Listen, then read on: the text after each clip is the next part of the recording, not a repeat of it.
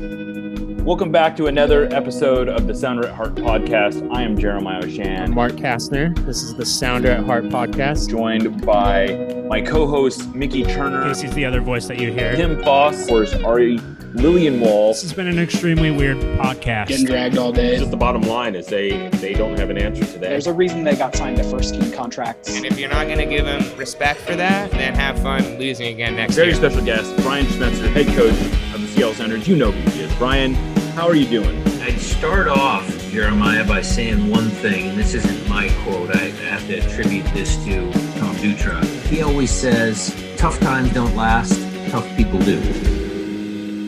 Welcome back to another episode of Sounder at Heart. I am, of course, Mark Kastner, and we are together on this lovely, sunny Seattle afternoon. And it is a joy to be alive. It is a joy to be a Sounders fan right now because they're winning again. Today, I'm joined by the lovely Susie Rance, Jeremiah O'Shan, and the one and only Dave Clark. Welcome on the show for the first time, Dave. Thank you for having me. What's it like to be on a podcast for a blog that you started that you no longer run? It's kind of fun. It'll be good to babble about the teams again. Yeah, and we do have a lot to babble about today. I guess we'll start the episode with the Sounders made another signing, another surprise signing. If you haven't seen the news yet, which would be surprising if you're listening to this show, but they brought back Roman Torres, who was out at sea playing for the awful Inter Miami, and he wasn't even actually playing. He was just hanging out in Miami, according to his Instagram. It looked like he was having a lot of fun, but now he gets to come back and presumably play some soccer for the Sounders. Jeremiah, do you want to kind of give us the rundown of the details of what happened? Well, they actually haven't had any press availability, surprisingly, but basically what Torres left in the off season, and the premise was that the Sounders were willing to bring him back, but he wanted more money than the Sounders were willing to offer him. And because they had only offered him a reduced contract, they did not actually hold his rights. And so they didn't have any ability to actually stop him from going anywhere else. He went to Inter Miami, who presumably gave him closer to what he had been looking for, or at the very least was going to give him a fresh start, and he could live in Miami. And things started off well enough. He was started for the first 5 games. I think the only game he missed was actually because of a red card. And Miami wasn't playing well, but he was playing. But he was also signed before Diego Alonso had been hired as the coach. And I think it sounds like Diego Alonso just had a different idea of how he wanted his center backs to play than how Roman Torres played. And he's only actually played 5 minutes since the end of MLS is back. I actually think that he only played, so he must have played 2 games at MLS is back. And then just once, when one appearance since then. He hadn't even suited up for the last 2 games. So I guess he was in mood for a scenery change. My suspicion is that the Sounders got him on a pretty deep discount. If I were to guess, I would assume that Miami's picking up the bulk of his salary, if not, all of the off cap or all of the over minimum.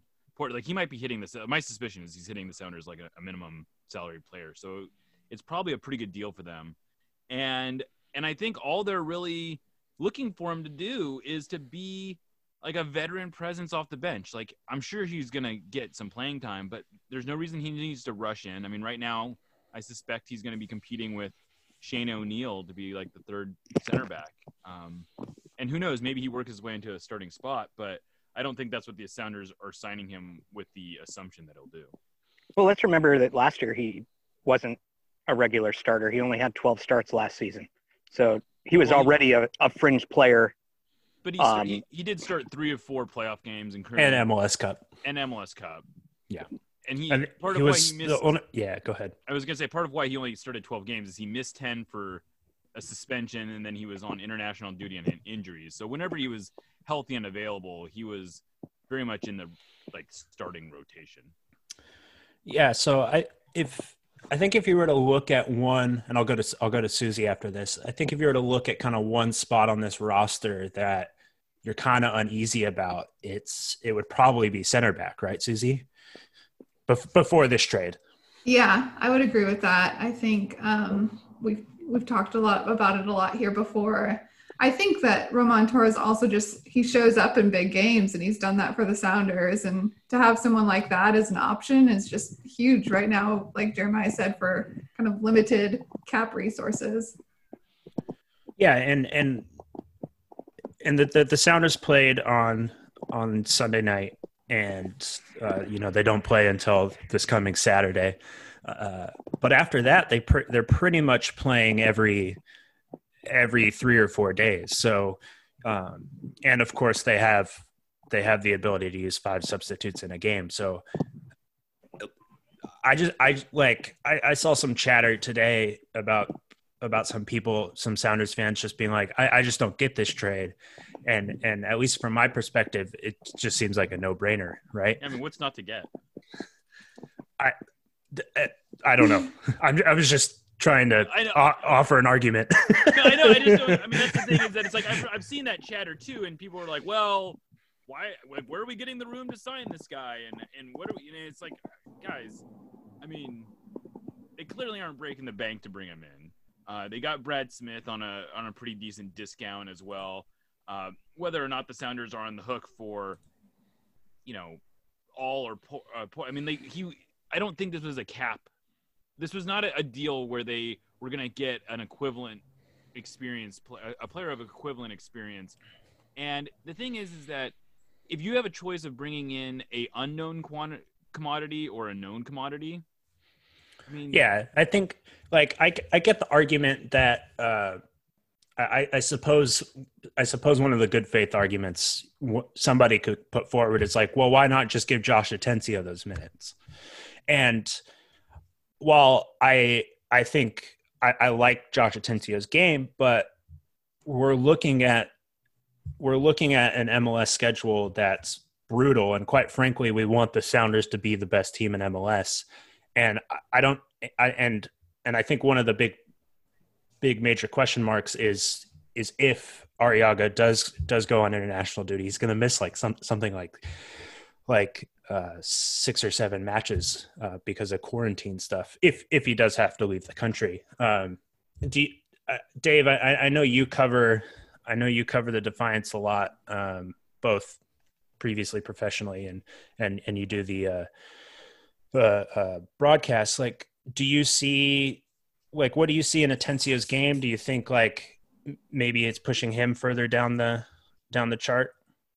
I think you might need to unmute. I'm kind of with you. I mean, even though I've worked for Tacoma Defiance and been on the broadcast in season 3 now, development's cool and all, but you know what's cooler than development? Trophies. For all the positives for development, the best news of the past 4 years has been, 3 MLS Cup appearances and 2 wins. It doesn't matter. Selling Henry Wingo on is great for a development story, but the bigger news is winning a ton of games and hosting an MLS Cup final. And if they can host an MLS Cup final by slowing down Josh Atencio's development, oh well. I'm not terribly worried about that. And at the same point, maybe we'll get to see 4 center backs on the field at the same time. It wouldn't necessarily surprise me to have Brian Schmetzer do that at some point. Now we've seen it with 3 in the past. Let's get 4 center backs on the field all at once, and none of them playing as a target forward. It'd be fun. Yeah, and maybe even having Torres on the roster helps Atencio develop as a player. I don't know. I think he's been really clear. He's learning from Gustav and Delem more than anybody else.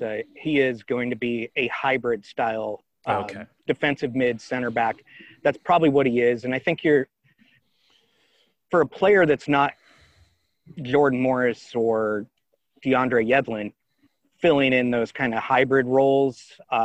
Alex Villanueva being able to be a both side fullback, for example, or Atencio playing as a midfielder and a center back.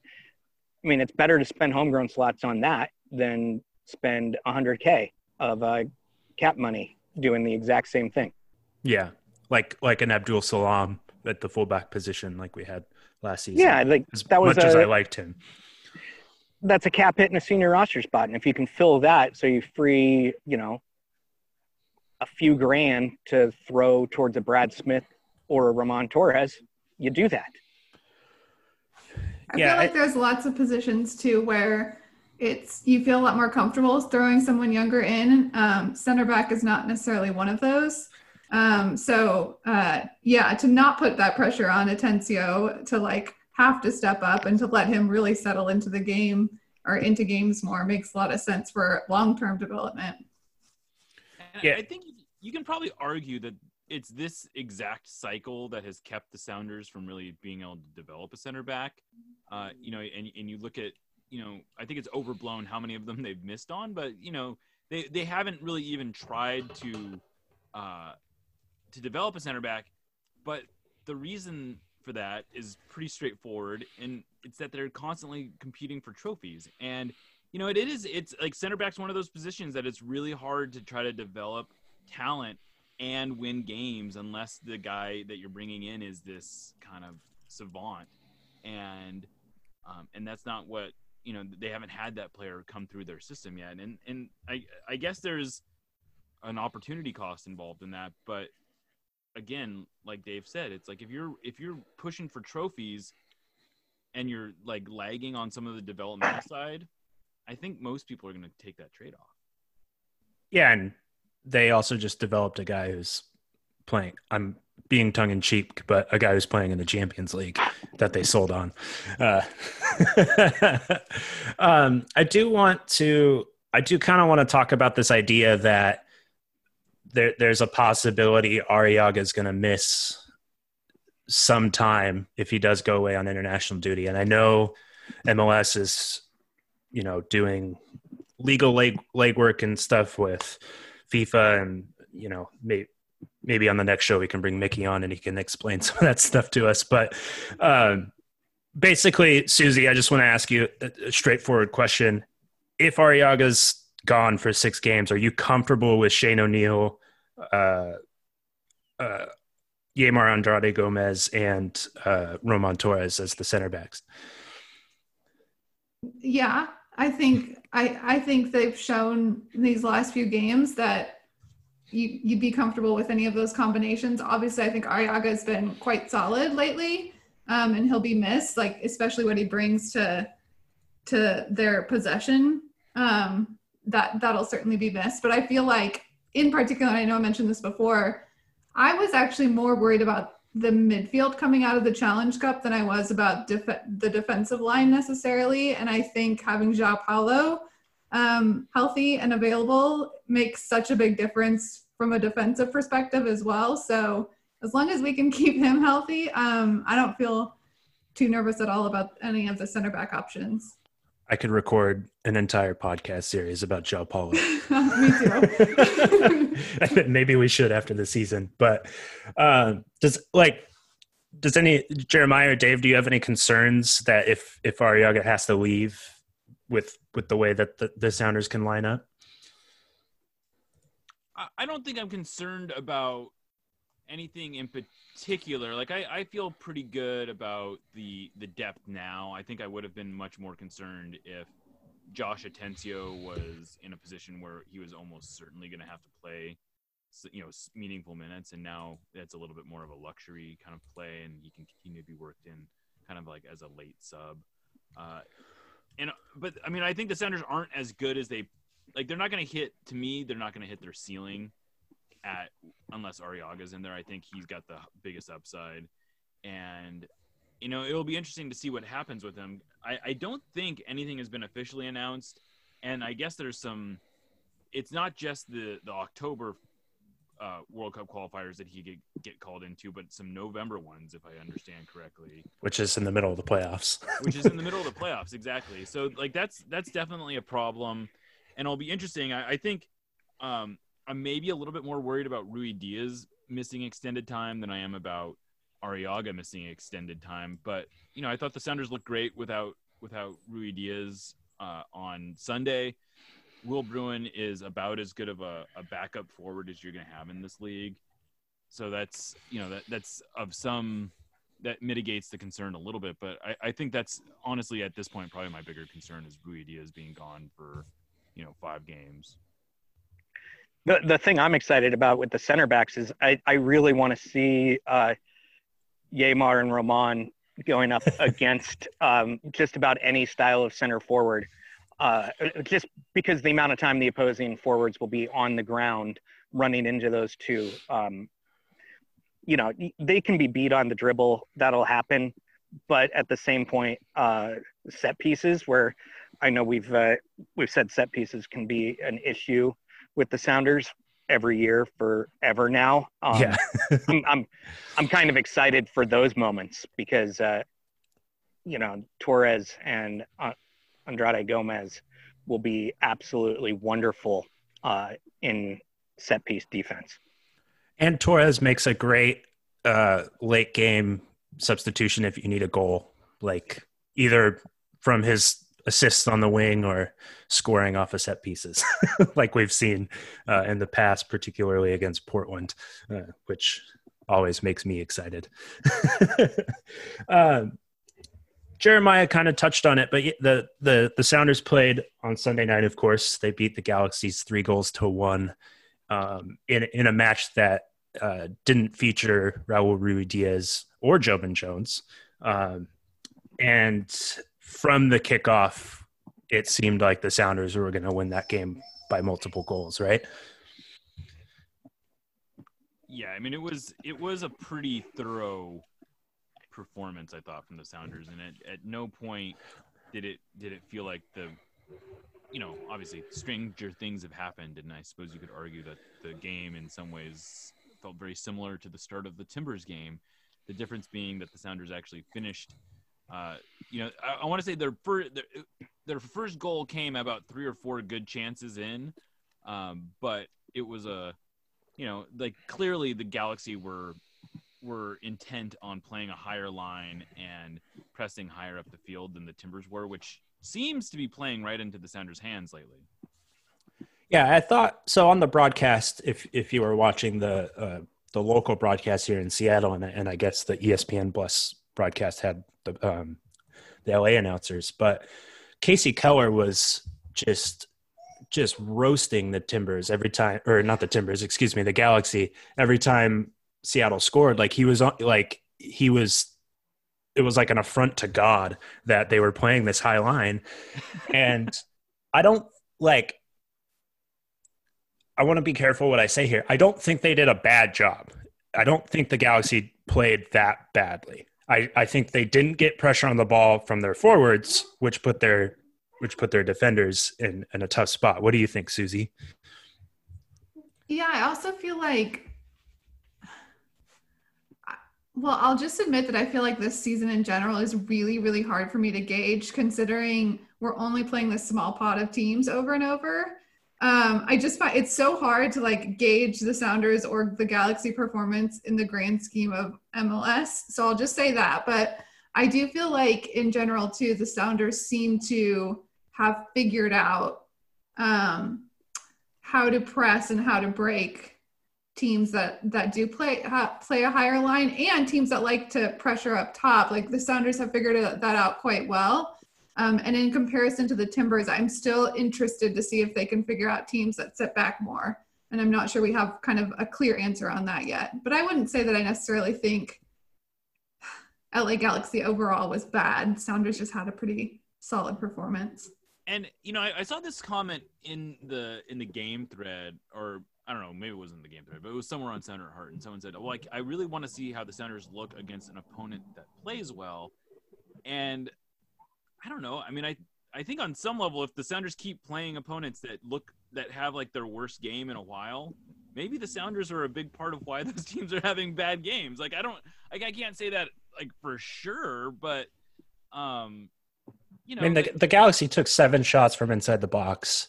They had more possession, but it was pretty much even. I don't think the Galaxy played badly. I just thought the Sounders were 2 or 3 goals better than them. And the Sounders have played a team that played well. I mean, the Portland Timbers are a really good team this year, and we've seen them a lot. And at this point, you know, despite that last result against Portland, I think you can say that the Sounders have been the better team outside of what happened in the MLS back knockout rounds. That, you know, the Sounders had their worst game of 2020 against LAFC, and Portland went as far as you can go in whatever tournament that is. But Portland's the number 2 team in the West, and Seattle's the number 1 team in the West. And if all Portland can do is get away with that kind of victory at home, then we know what the Sounders do against good teams. They play really well on average. Yeah, I think that's a really fair point. And like to Susie's point earlier, I know Jeremiah and I were talking last week, as we do, and I was just remarking that everything about this season feels so binary. Like either they win or they don't, and it's hard from a content perspective to constantly talk about that. Which you know, maybe I'm showing how the sausage is made a little bit too much on this podcast, but I think in a season like 2020, and we don't know what's going to happen in the future, but it doesn't look great. If they're winning, and they're winning a lot more times than they're not, like that's a good thing, right? Yeah, I mean, I'm really encouraged by the Sounders more than anything else, and I think there is this there's this tinge of doubt that I think is born out of that game against LAFC and MLS's back that technically doesn't count in the standings. Doesn't exist. Doesn't exist.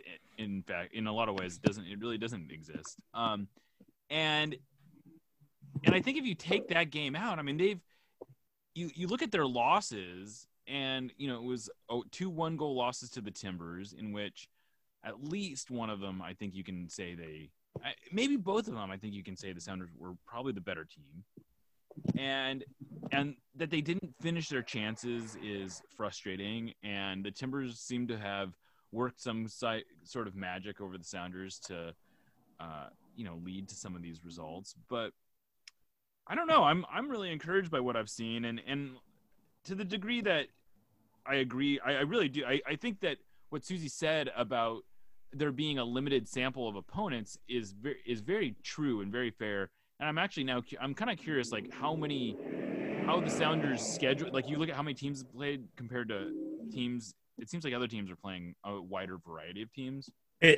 Not really. Like, so I actually kind of did look into this with no sort of like scientific understanding of how this bears out. But like Dallas is going to only play one more opponent in sheer numbers, because Dallas didn't actually play in MLS back at tournament because, you know, they got kicked out for COVID. So everybody's basically has the same situation, just with a different set of teams. So I am curious. I mean, I'm curious what everyone's opinion on this is. I've been kind of championing this idea that whether or not MLS calls someone clearly there's some prize that teams are going to get for having the best regular season record, whether it be a Champions League spot or the ability to host MLS Cup, which I don't know if they've actually announced is the case yet. But my suspicion is that the winner of the regular season will get something. But I kind of am hopeful that the Independent Supporters Council, who I believe technically awards the Supporters Shield, says there won't be a formal Supporters Shield winner this year for a variety of reasons. Not the least of which is that supporters aren't going to be there to give it to them.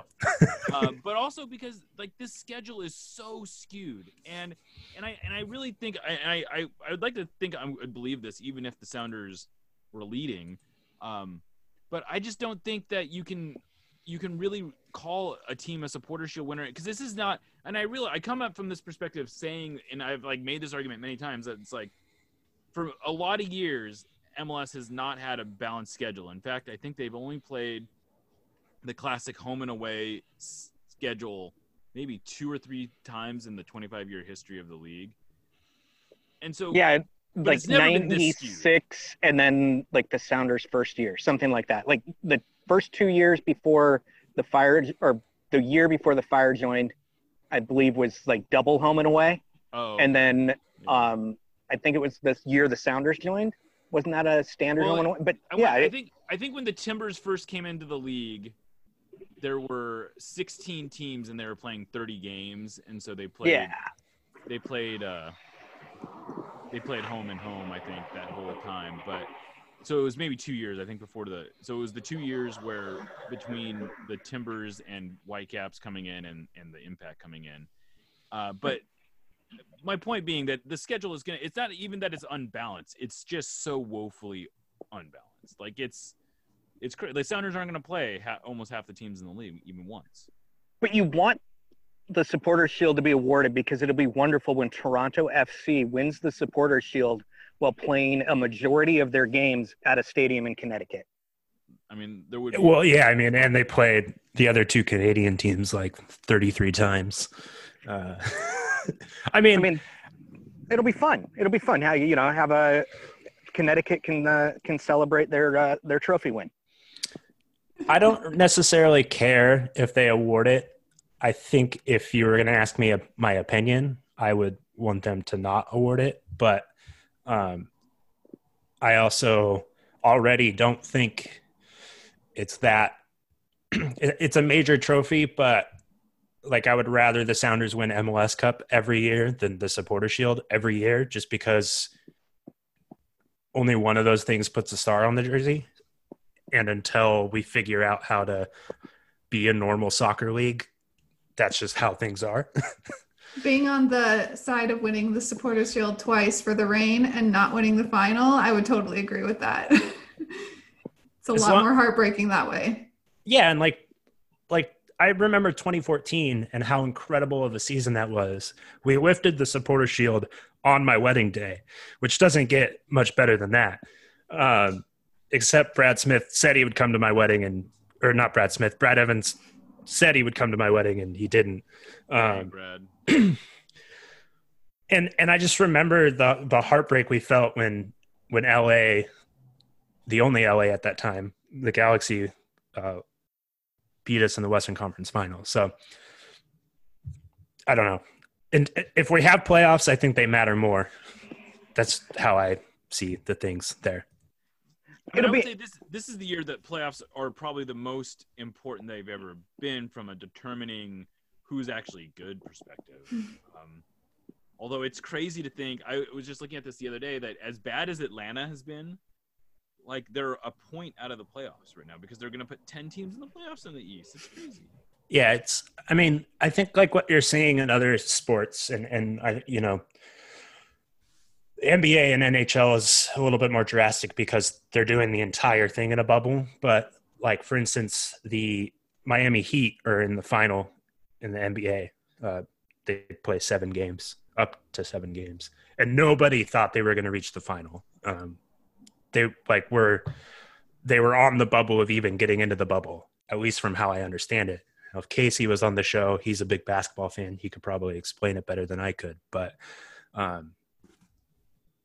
yeah, I just think like it goes back to that. It's binary. Like if you win in the playoffs and if you reach the final, I think you're a good team. And there's probably going to be only 2 good teams this season. And I think we just kind of accept that and move on. But before we move on to previewing the Vancouver game, how did everybody feel about 3 things? Nuhu's performance, Will Bruin's performance, and Christian Roldan's performance on the wing against the Galaxy? Because those were the things that changed because of the players weren't there. I'll go ahead and start. I thought all 3 were about as good as you could have hoped for. Nuhu, I thought it was important for him to get that assist, that secondary assist, just for in some ways it doesn't matter, but I thought it showed a good recognition of him understanding kind of the situation and putting a ball into space. understanding that you let Jordan run onto the ball and good things happen. He had a couple, or at least one shot that I thought was. Yeah, that one from like 25 yards out, that was a rocket. Yeah, it was. Didn't go in obviously, but that was encouraging to see him. And all the reports out of the team have been that he's had the right attitude about the Brad Smith acquisition, which is he's not seeing it as a threat. He's seeing it as a way to bolster the team. And, I think he's going to get his minutes. I thought that was encouraging. I think Christian Roldan in some ways needed this performance the most. I think he was, he is never been a prolific goal scorer, but he's shown that he can get forward. And man, both goals I thought were great. The first one, just that he made that run, I thought was really encouraging, that he was there to get Morris's pass. And then on the goal, he showed a great touch to collect the pass from João Paulo, and it was a nice little finish. So I thought Bruin was good too. I thought he didn't do anything to light up the stat sheet or anything, but he pulled players out of position and he did his thing, and I thought he was about what you would expect from him. Yeah, I think Nuhu did a lot to show that he's worthy of a starting spot, even with Brad Smith coming in. And I think, to Jeremiah's point, I just felt like that was such a vintage Christian Roldan performance that we've been hungry for this year. Not that he's been particularly bad. It just seemed like that's the Christian Roldan that we know a lot more. I thought Will Bruin was so important to like the buildup of their attack and his ability to hold the ball and like Jeremiah said, open up space. I think it's so underrated and it goes so unnoticed, but the space wouldn't have been there without him. So he made such a difference, I thought. Yeah, Jordan Morris actually talked about that in the press conference following the game. He basically said that if Will wasn't playing the way Will was playing, he wouldn't have been able to do what he did, which I thought was so much of analyzing forward play is reductive to the goals and assists that they get. I'm a Liverpool fan. I deal with Roberto Firmino hot takes all the time, and it's just nice to see the actual professionals say like, no, yeah, like he didn't score or assist on anything, but he was like absolutely integral to how we played. I appreciate Jordan Morris backing up my point there. I don't have anything new to say about Will or Christian because I think all of that's been said. But what I really liked about Nuhu is that shot and how he showed that he's willing to dive into that space. Because I think at this point, we just need to admit that in year 3 of MLS play for him, if he doesn't have a great cross, we're probably not going to see a great cross. So how to integrate him, because he has the speed to participate in the attack. So how do you integrate that player into the attack?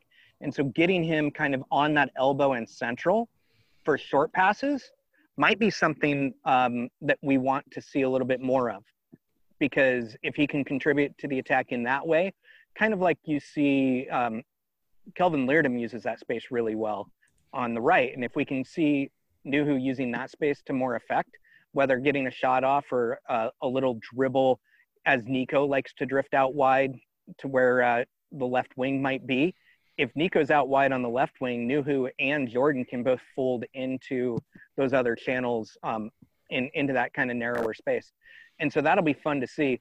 Plus, with how much running Nuhu, Jovan, and Brad Smith are expected to do, having that many left backs is going to be absolutely fine. I'm actually kind of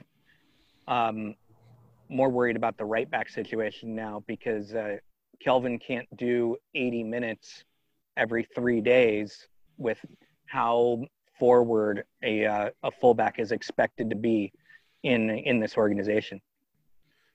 You don't think team of the week Alex Roldan can fill in there? He has been completely suitable as a backup right back, and he is getting Kelvin rest. But at some point, the right side will change significantly the day that Leardom has to sit, and he will need to sit when they're playing twice a week. Yeah. I was just making a joke because MLS's graphic that they put out this week with Team of the Week had Alex Roldan on it instead of Christian Roldan. I have a soft spot for social media people who make mistakes. I do too, but it sometimes it makes for good content. For the same reason.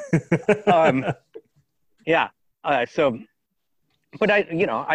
I love Nuhu, and if he can do some short passing, intricate play there that pops Jordan into space, or that gets a shot off that forces the right center back to step up, so Raul or Will are just one-on-one rather than bracketed, that's going to be wonderful. One of the remarkable things so far this year has been how little full-blown rotation the Sounders have had to do. And I don't know if that's entirely because the schedule has actually been reasonably kind to them, so I'm sure that's part of it. But whatever they're doing to keep guys healthy this year seems to be working really well. It's hard to imagine that this is the same team that we've been complaining about for, I don't know, Hamstrings FC 12 years about their inability to seemingly stay healthy, although they always get fit when we need them most. But it's been, they've enjoyed some really good health, and that they've not had to they've only had one game where they really had to fully rotate, not even fully, like they rotated half their lineup. And I guess the 9 a.m. MLS is back, right? That was basically the only time that they had RSL. Significant. Well, okay. I guess, yeah, I should rephrase that. They've only had to do it once since they came back. And they're the deepest squad. Like after this, the Torres and Smith moves, they're deep. I would say that they are deeper than any other Sounder squad that we've seen, and yet we're not seeing rotation. I mean, maybe that's because Smith and Torres are so new, but I feel like they're much deeper than 2016, 2019, 2018, 2014. After the last LAFC win, I said on this very show that I think Carlos Vela is a better player than anybody on the Sounders, but I think the Sounders have a better top-to-bottom roster than LAFC. And I'll say the same thing about any team in the West. Like, no, I mean, I think Nicolas Lodeiro and Raul Ruiz is better than anybody on Portland, but I also think we have a deeper team, despite how sort of fascinated I am with how their roster is constructed. But maybe we can talk about that before the next time we play Portland, which will be like the 17th time this season. Feels like it. Any more thoughts on the Galaxy beatdown before we move on to a potential trap game? No. Okay. So I teased it a little bit, but and I don't know if I actually think this, but the Vancouver Whitecaps are very bad, and they can't seem to keep their keepers healthy. Half their team goes missing for whatever reasons. They have to play their home games in a different country. There's so many reasons to point towards why the Whitecaps are bad. But Jeremiah, I'll go to you first. Is this a potential trap game for the Sounders, or am I too in my head just to even think that that's a possibility? I mean, I think that there's always the possibility of a trap game like this where you have they have a little bit of a break coming into it. So I think there's this possibility that they kind of let their guard down in that way, that, this is like their last, I think, week-long break that they have between games, or close to week-long break. Of course, the Whitecaps are not playing particularly well right now, so I think there's that component of it. But I would also think it's a home game that they probably feel like this is someplace they have to get points. And so if they're going to look past, I think the following game is probably the one that is potentially more tricky because they can at least scout for this one. But this really is a must-win game. I mean, if they're hoping to finish top of the West, they have to win a home game against the Whitecaps. Like, this is a team that they absolutely should manhandle. There's no real reason why they shouldn't. And the Whitecaps have, been bad, and they've had some really ugly performances. They lost 6-0 to LAFC, in which they basically broke a bunch of records that the Sounders had just set against the Earthquakes. So it's a team the Sounders really. I mean, I think you're right. There's potential for it to be a trap game because I think you could potentially overlook it, but I would think that if anything, it's the following game that poses more of that challenge. So, Susie, are you going full strength 11 against the Whitecaps and then rolling the dice when they play RSL the following Wednesday, or are you trying to maybe figure out how to get everybody the right amount of rest? Yeah, I feel like you probably rest a couple, but I don't know if I would say trap game either. I think Vancouver has been bad, but they've also gritted some games out more recently. I mean, I know they lost 1-0 to Portland. They beat RSL before LAFC, I think. It's kind of one of those teams that should be bad and you just don't know who's going to show up. So I do think you rotate a bit, but you probably still want some of your best players on the field for this one. I'll just throw one more thing in to consider. This is Raul Ruidíaz's last game before he has to leave, presumably before he has to leave to Peru. So, that's another reason, I think, just to kind of go for this one, and then you figure out the rest of it as it comes. Yeah, if he does leave. I mean, there's still a week until that happens, and kind of all the noise coming out of the league is that they're doing everything they can to keep the players here. But, again, that's for people way above my pay grade to talk about. Dave, do you have any concerns about playing the Whitecaps, or are you thinking the Sounders are going to beat them 8-0? I'm a big fan of Andy Rose. I wish the Sounders had him, but if the Sounders had him, he'd basically take over Jordy Delem's minutes, and he's the Whitecaps' best center back. And on this squad, he would be making the match day 18 or 20 or whatever the right number is these days.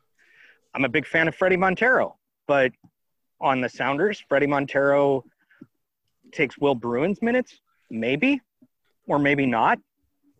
Maybe it's Miguel Ibarra's minutes, because Freddie has faded quite a bit. And Freddie doesn't even start every game for Vancouver. Yeah, so, that's two of their best players. And they're not great anymore. So if we're going to bring the guys back together, Vancouver probably should have a fire sale, to be honest. I've been an Ali Adnan fan for a very long time. It's a weird thing. He's actually played quite well, but, he's a Brad Smith, Jovan Jones style left back. We know how effective those can be.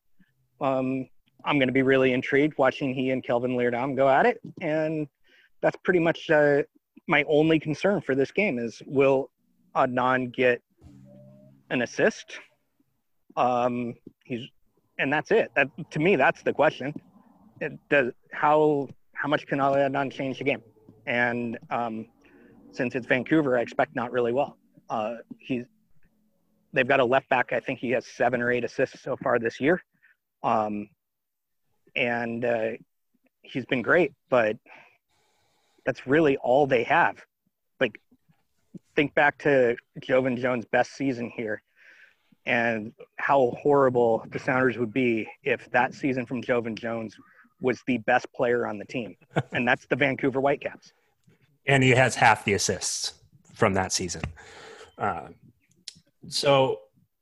Before during the Galaxy game, we were talking in Sound Our Heart about how awesome it would be to have 5 clean sheets through 13 games, and Dubois had to ruin it with that late header goal that may have actually been the best header I've ever seen.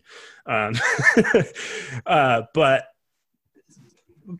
do you think we've kind of talked about it being a trap game, but I think it's Brian Smetzer talked about after the Portland game about wanting to create space between them and the rest of the Western Conference. And do you think that they're looking at this as a game where, you know, they get their fifth clean sheet in 14 games, which is still pretty good. You know, maybe they get another multi-goal win on the score sheet or whatever. Do you think that that's how they're approaching it, or what? I think I was just going to say, I think for me, it's all about momentum. So I'd want to keep feeding Jordan Morris and try to keep getting him goals and feeling confident. And I'd want the defense to feel like the little things that they've been practicing they're doing really well. So I guess that's what I would look at more than necessarily clean sheet or scoreline, is just how they can keep the momentum toward the end of the regular season. Yeah, and to me, you know, you give up that late goal. I don't think that is, you know, you're up 3-0 at that point. I don't. And it was a really good header. And it was a good goal, right? Exactly. And I think, you know, this is kind of what Schmetzer alluded to in his post game, was like, when you give up a goal like that and it's a letdown goal, you get frustrated because it's like you want your guys pushed to the end, and maybe that's indicative of some other problems. But that's a case of a guy scores a good goal, you tip his hat. It's 3-0 at the time. You don't get too stressed over it. If I'm the Sounders, I'm looking much more at the fact that, you know, you got 6 multi-goal victories in the last, 9 games. That's a pretty good, you know, that's to me a little bit more indicative of the kind of form this team is in. Yeah. And that they are, you know, they're blowing teams out of the water in some cases. And this is a team that it's crazy to think about. Last year, they went 6 months between multi-goal victories. And that was a team that won MLS Cup. And I don't know, I wrote about this the other day, that if there is a concern, it's that they haven't been grinding it. They don't have a whole lot of wins where they had to grind it out. And when it comes, you know, they haven't had to, you know, they opened the season with kind of a win like that, where they had to get 2 late goals to beat Chicago. But since then, when they're winning, they're kind of cruising to victory. And then if they're not cruising, they haven't been getting the results. So I don't know if that's a concern, but it's something maybe to keep an eye on. We can grind out a victory against RSL on Wednesday. How's that sound? I'll go to each one of you with a question of, are you picking Nuhu or Brad Smith, and a score prediction? Dave. I'm going to go Nuhu right now, and that's mainly a likely fitness concern. I just don't expect that Brad's going to be 75 minutes or better at this point. So start Nuhu and get ready for the heavy rotation that's coming. I'd probably, the midweek next week would probably be Nuhu too. And then I expect Brad to be more of a starter quality. Okay.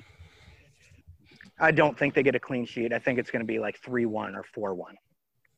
Jeremiah. You know, for the sake of conversation, I'll say Brad Smith. Not because I necessarily think that that's the smartest decision, but because I'm curious to see it. I want to see what Brad Smith looks like. This is the last time you're going to get to see Brad Smith play with something like a full-strength group around him. And so I'm really curious just to see how that looks. And so I guess in that way, I've talked myself into actually wanting to see this. And I'm gonna say another 3-0 win. Susie. I feel like it's Nuhu for the reasons Dave shared. I think Brad Smith and his limited minutes against the LA Galaxy looked like a guy that hadn't played soccer in a while. But we know what he's capable of, certainly. And I absolutely hate score predictions, but I will participate and say 2-0 Sounders. I hate him too, which is why I make everybody do him. You know, it is. I just want to. I looked this up recently. It's Brad Smith hasn't started since MLS Cup. That's crazy. I know. Yeah, he barely played when he went back to England. So yeah, I mean he I guess he hadn't really this is probably his first full week of training in something like 4 months. So to split the show, I'll pick Brad Smith just because I think that's interesting. As you can probably hear my dog in the background offering her opinion. And as far as score, I want to – this is the time – I kind of want to prophesy the type of Saturday night I want to have, so I'm going to pick 5-0. Wow. Just because it's Saturday night, so let's have some fun. And I don't know. I think the Sounders really want to prove a point that they didn't get to prove against the Galaxy, because they probably should have scored more, and the Galaxy probably shouldn't have scored at all. So, so I'm picking 5-0. It's probably going to be a lot like the scorelines you guys predicted, but hey, what can you do? So, like to thank the listeners for listening to another episode. This has been the Sounder at Heart podcast. For Susie, Jeremiah, and Dave, I'm Mark Kastner. Go Sounders.